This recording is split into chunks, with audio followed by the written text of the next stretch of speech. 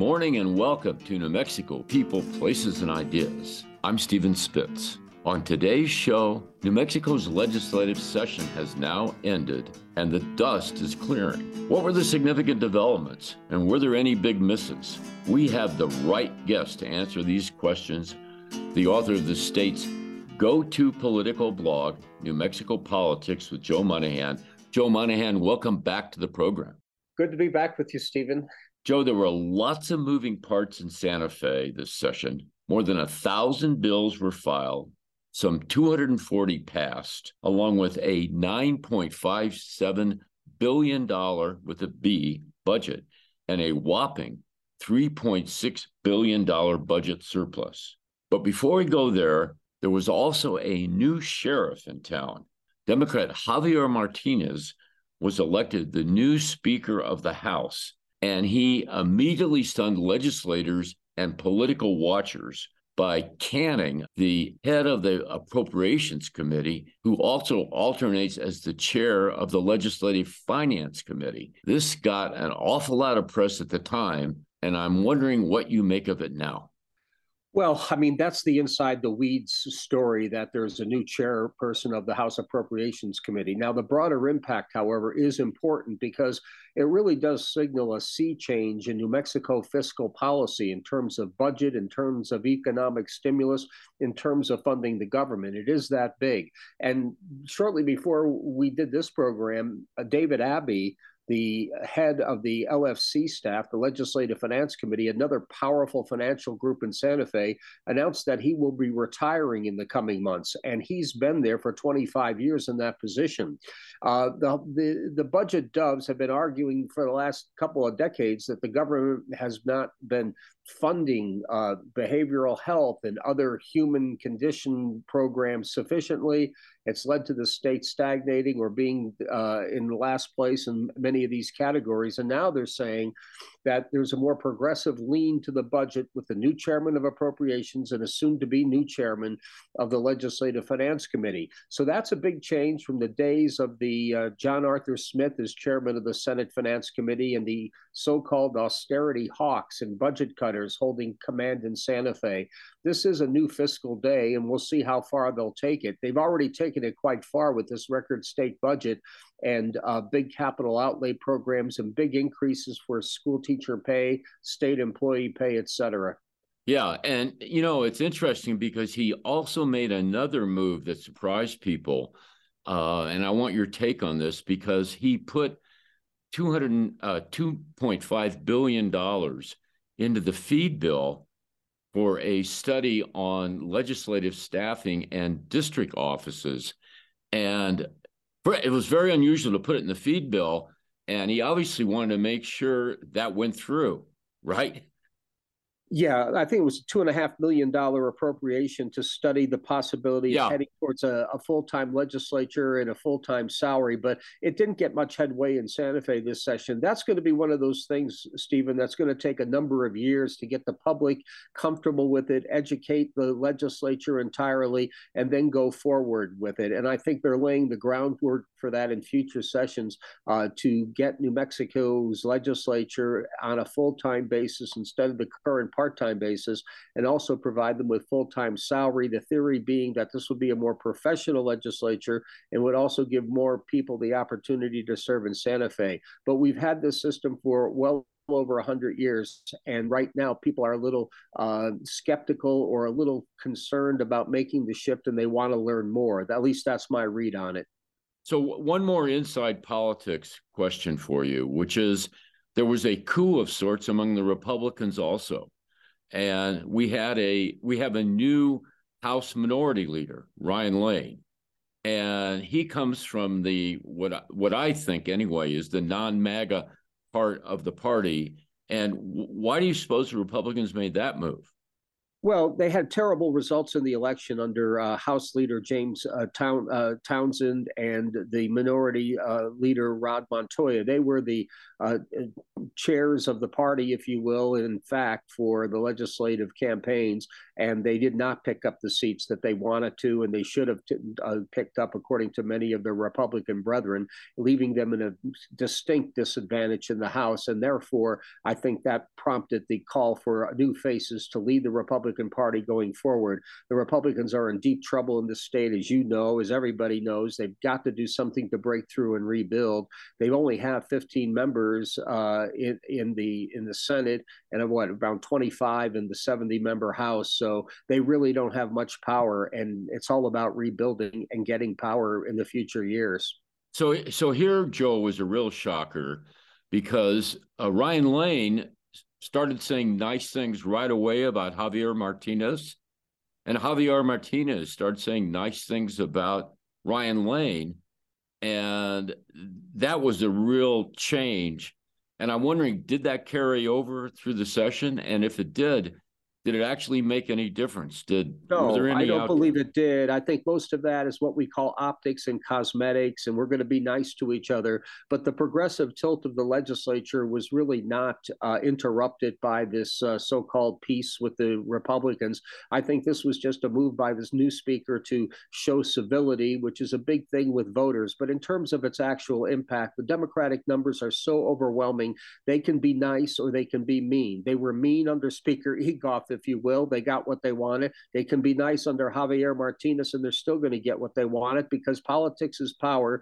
Democrats have the numbers. Having said that, I suppose it is nice to see both of them not descending into the social media sewer or calling each other's names, but it's mostly cosmetics, if not 100% cosmetics.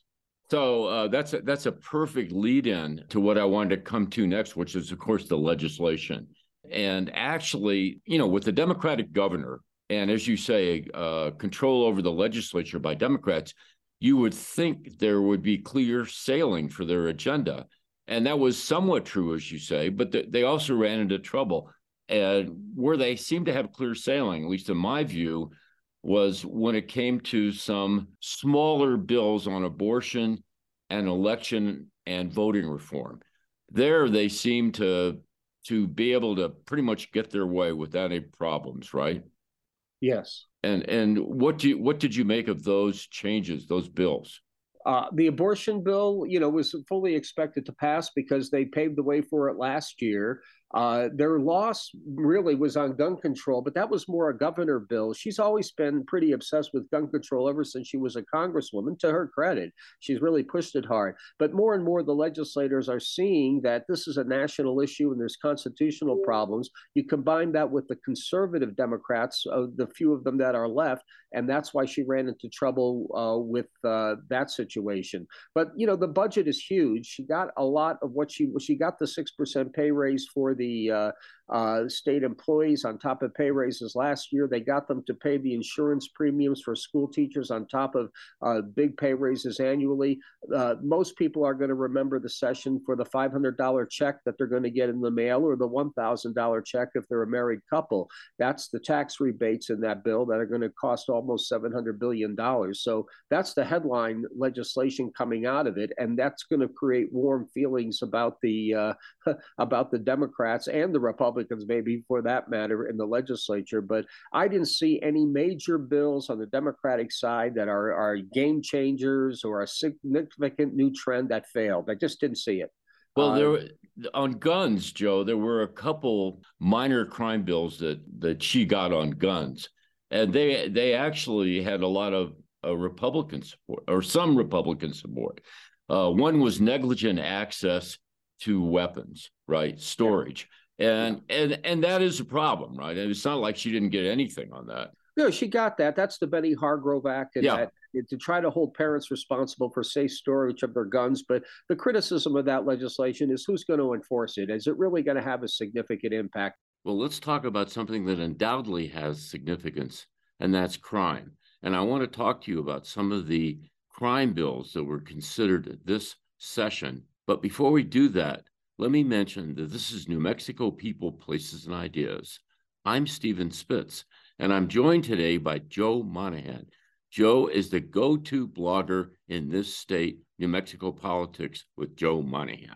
And Joe, a problem in New Mexico, and actually in the United States, is crime.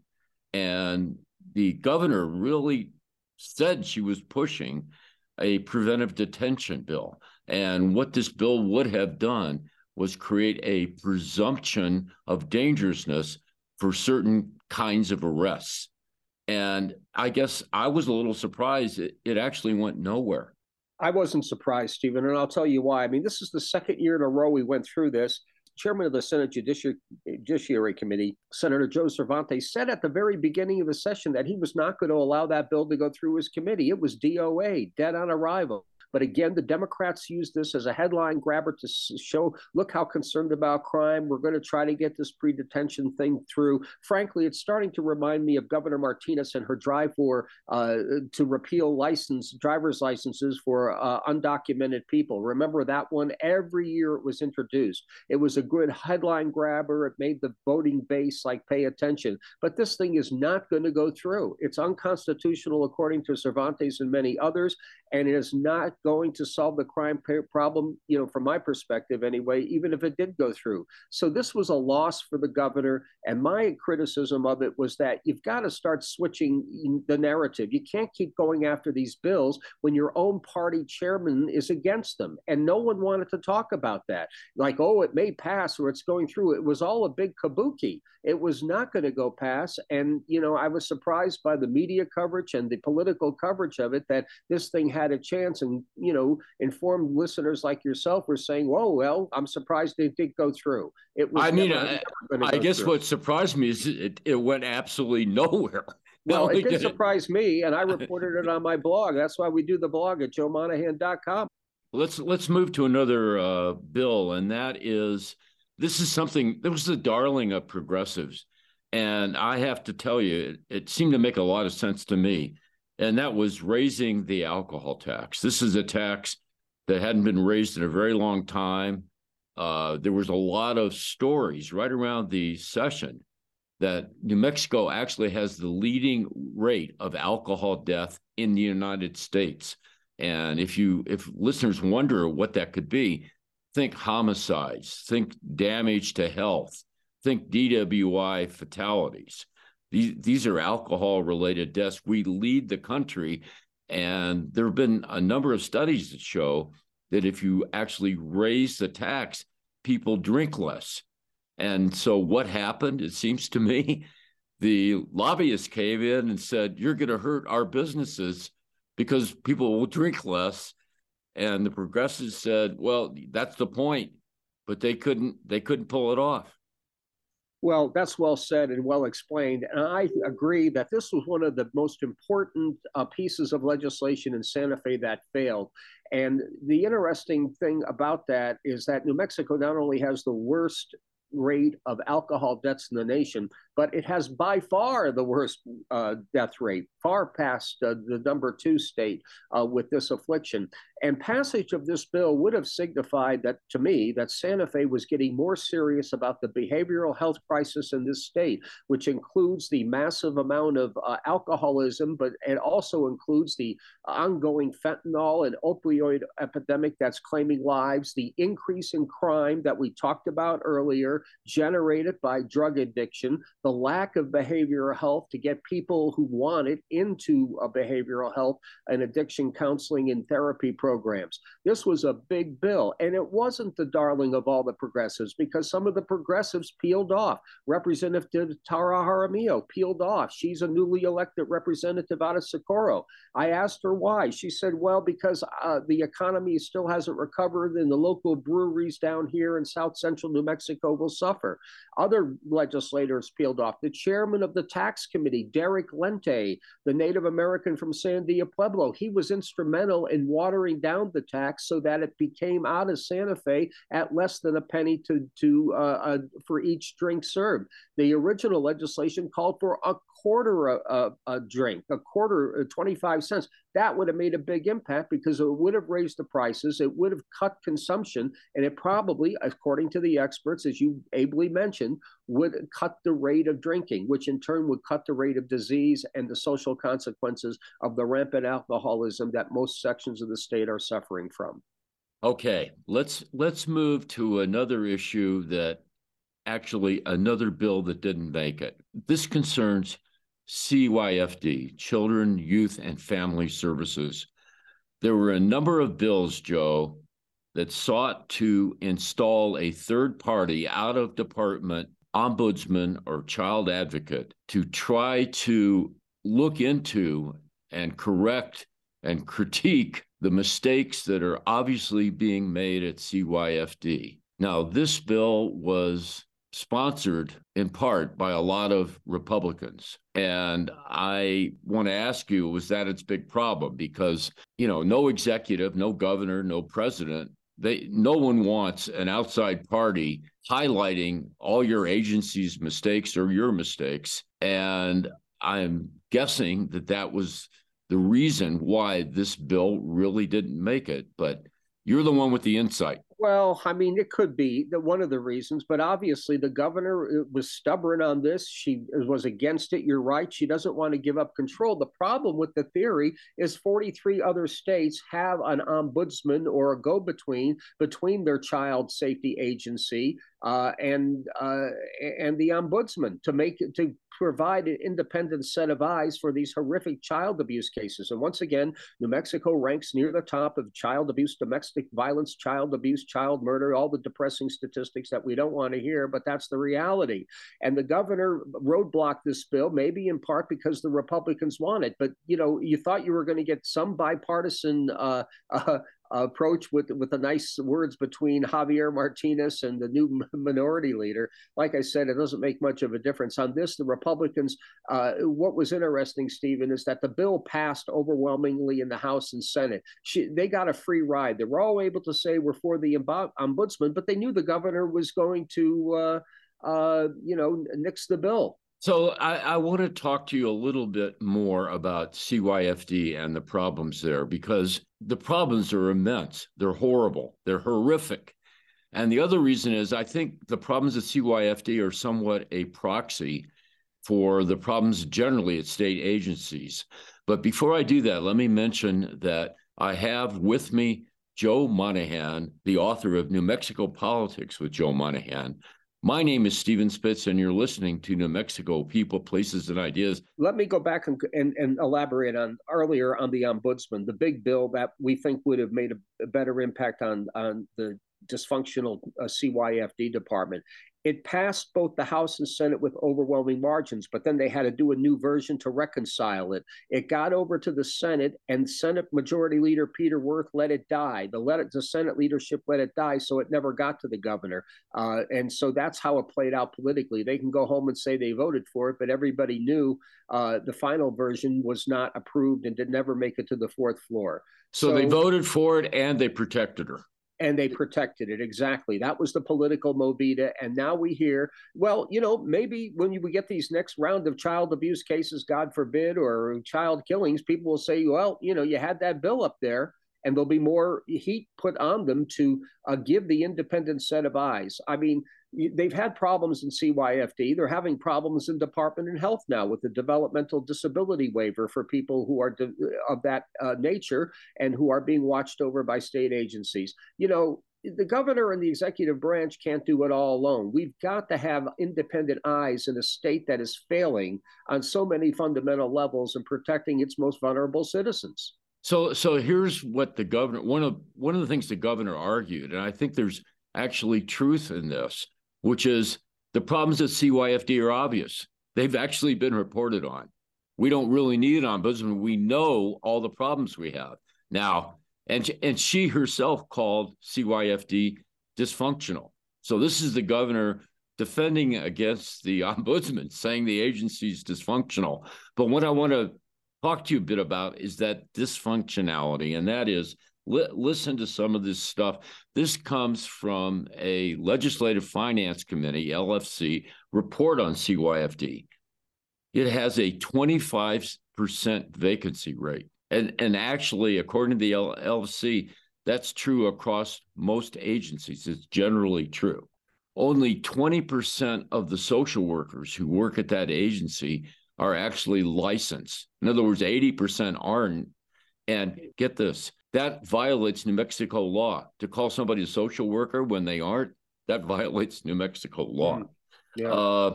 the agency is obligated to have so-called qualified residential facilities. These are like private rooms, behavioral health, certain staffing ratios. In other words, it's quality. They have almost none. Yep. Okay. And because of that, and this really got to me, they are referring children they take from families to homeless shelters. They're putting their kids they take from families in homeless shelters. Let me go back to the governor thing again, because she did propose a solution to the CYF dysfunction, which she owned up to by saying it's dysfunctional. And that was basically a reorganization and some advisory personnel in order for her to change that culture. That's to be fair about it, that's what she proposed.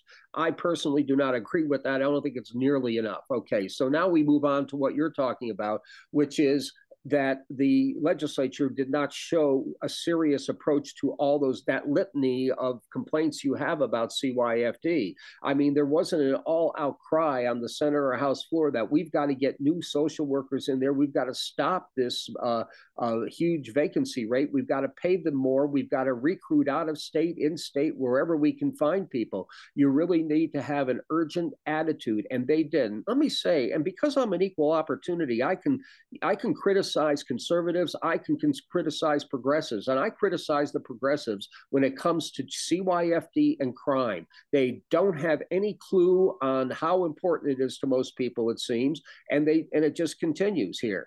And that's the old leadership was had it wrong by going too far to the right. Now we're going too far to the apathetic zone. I think that there's been a lot of give up in Santa Fe over these issues that you are mentioning on the fourth floor from the governor and in the legislature as well. And it's somewhat perplexing to me because I guess the cynical answer would be there's no votes in these reforms that you're promulgating, we're advocating. And that's the problem we have. We need to, there were a lot of good people who fought for that ombudsman bill, and I worked with them, and I know them, and I think they'll be back again. But this is another case, Stephen, of having to knock on the wall time and again, and it's really sad because human lives are at stake, and futures of children are at stake. So the most obvious solution to this, in my view, is you have to pay people more.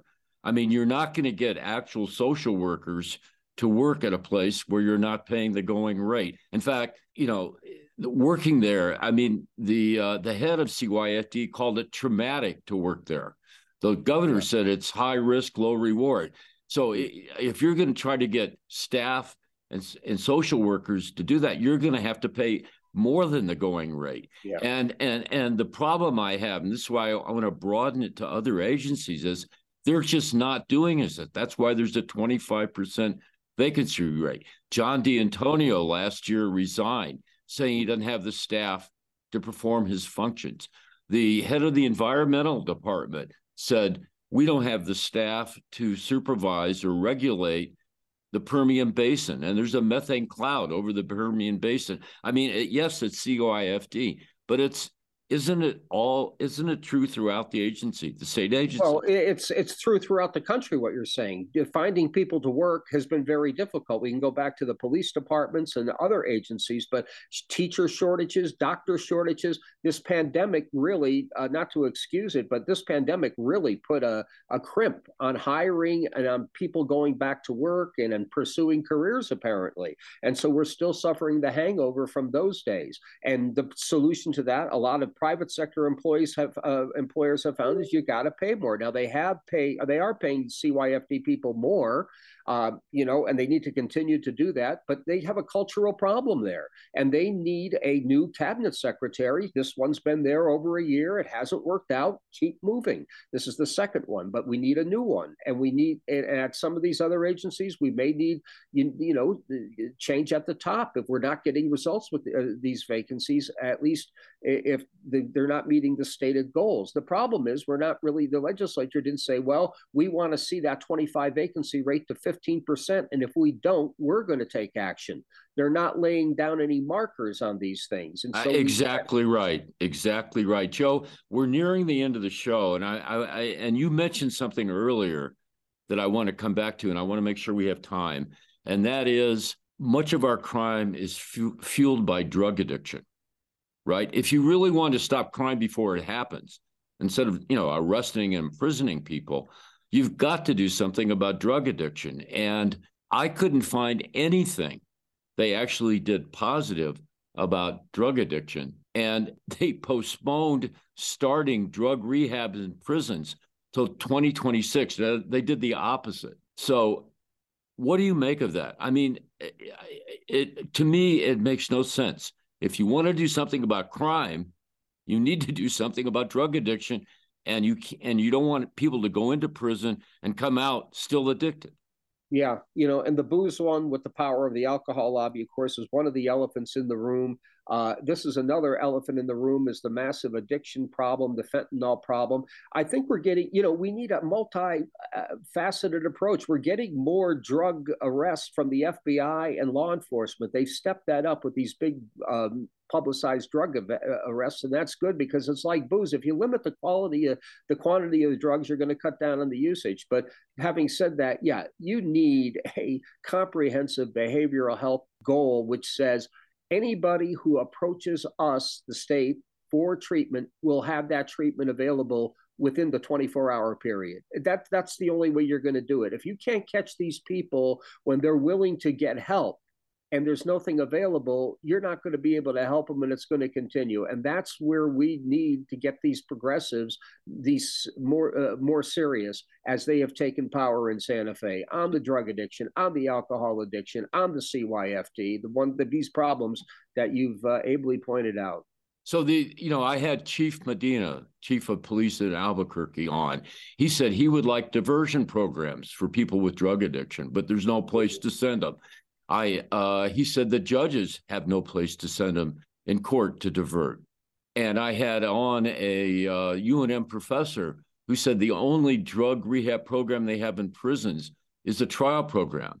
So, yes, you're absolutely right. We ought to make available programs for people who think they need it, but we're ignoring the actual criminals who do have drug addiction, and we're not doing anything about it. And it perplexes me. Well, it is, and it's a lack of leadership. What we need in regard to these issues that you are raising is several leaders or one or two leaders to stand up and say, here are my stated goals.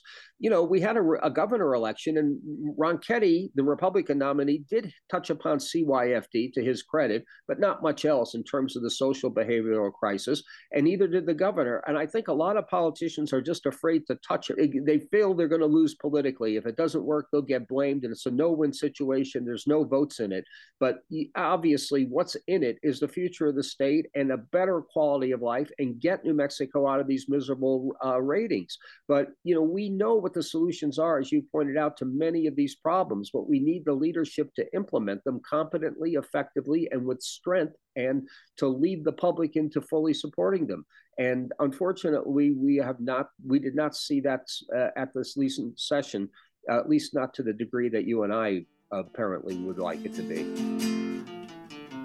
We are going to have to leave it there. Thanks to my guest today, Joe Monahan.